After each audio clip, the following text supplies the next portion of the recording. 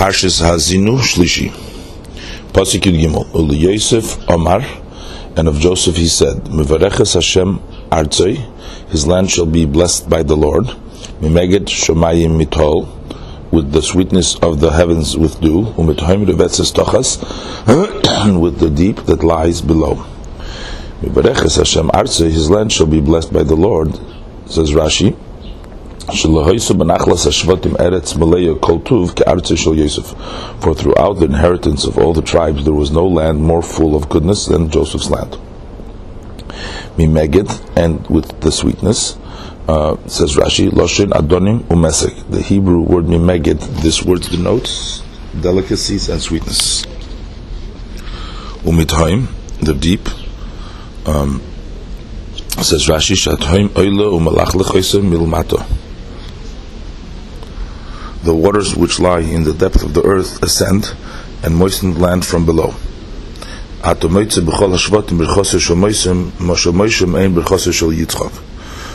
You find that in the case of each tribe, Moses' blessings resembles Jacob's blessing to the same tribe.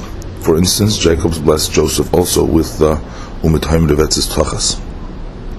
Pasuk Yudalet. Umimeged Tfuis Shomesh, Umimeged Geresh Yirachim.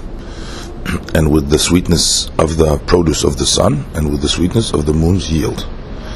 And with the sweetness of the produce of the sun, says Rashi,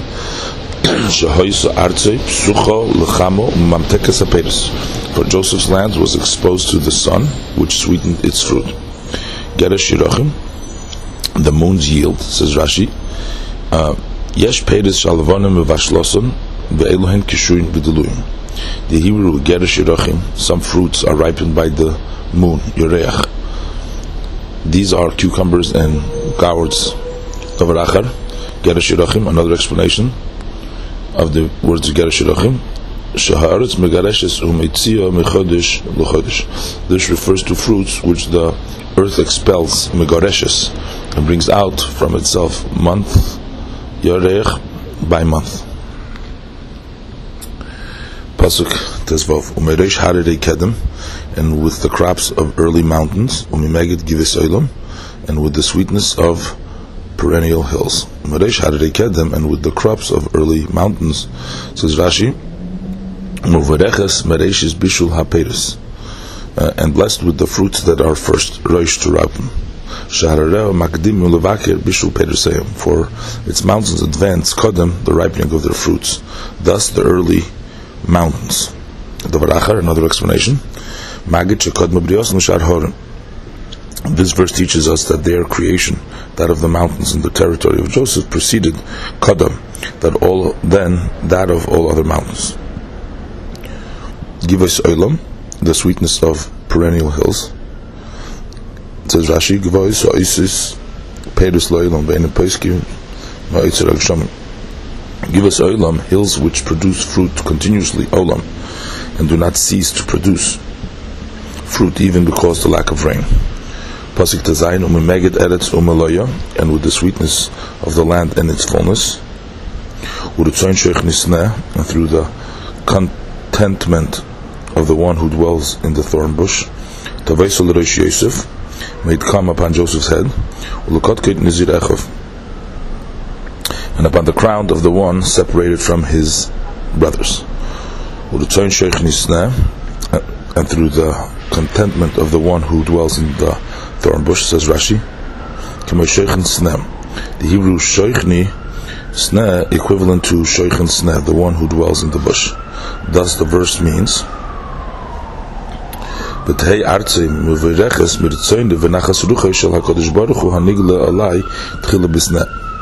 and may his land be blessed through the favorable acceptance and contentment of the Holy One, blessed be he, who's first revealed himself to me in a thorn bush.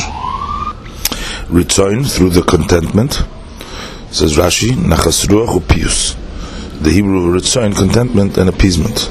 Similarly, every instance of the word Ratzin in Scripture. Tavaisa, may it come, says Rashi, in other words, the blessing will come upon Joseph's head. Nizir Echov, says Rashi, Zawwana separated from his brothers, says Rashi, Joseph, who was separated from his brothers through his being sold. Pasuk Zayin. B'choir shoydei hador loi. To his firstborn ox is given glory. V'karnei re'im karnov. His horns are the horns of a re'im. B'hem ami minagach. With them he will gore peoples. Yachdov afsei oretz. Together throughout all the ends of the earth. B'hem rives Ephraim. B'hem alfei Menashe. These are the myriads of Ephraim, and these are the thousands of Menashe. B'choir shoydei. To his firstborn ox, says Rashi, Yesh b'choir shu loshen gedula malchus. The Hebrew word b'choir shoyr, in addition to the simple meaning of firstborn, there are some instances in which the word b'choir has the meaning of greatness and majesty. Shenemar tilim peites chovches afani b'choir etneu. As it said, I will also make him a great man, b'choir, the highest of the kings on earth, which is Psalm 89:28.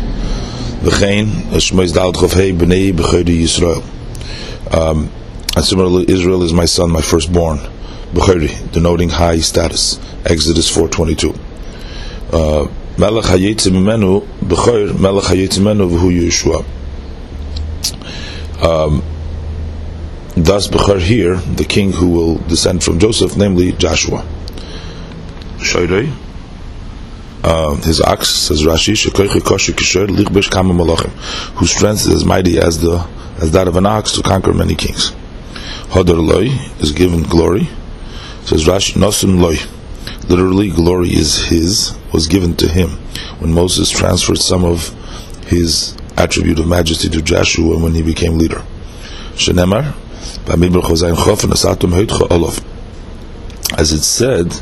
as it said, God said to Moses, and you shall give some of your majesty to him.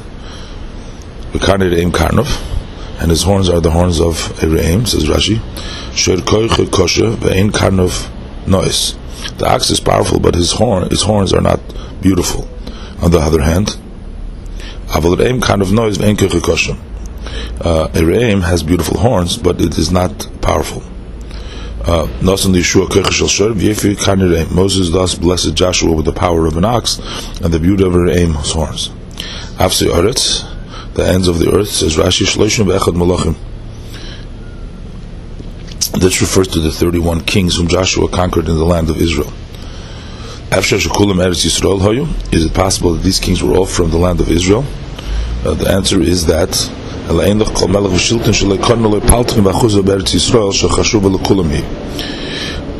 there was not one king or ruler who did not acquire for himself a palace and a holding in the land of Israel, even though he belonged to another country.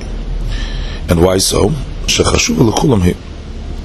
Because the land of Israel was considered distinguished to all of them. As it is said of the land of Israel, the finest inheritance of the host of nations. Jeremiah 3:19. These are the myriads of Ephraim, says Rashi. The ones who are to be gored are the myriads who were killed by Joshua, who was descendant from Ephraim. And these are the thousands of Menashe, says Rashi. They are the thousands killed in Midian by Gideon, who was descended from Menashe, Joseph's other son.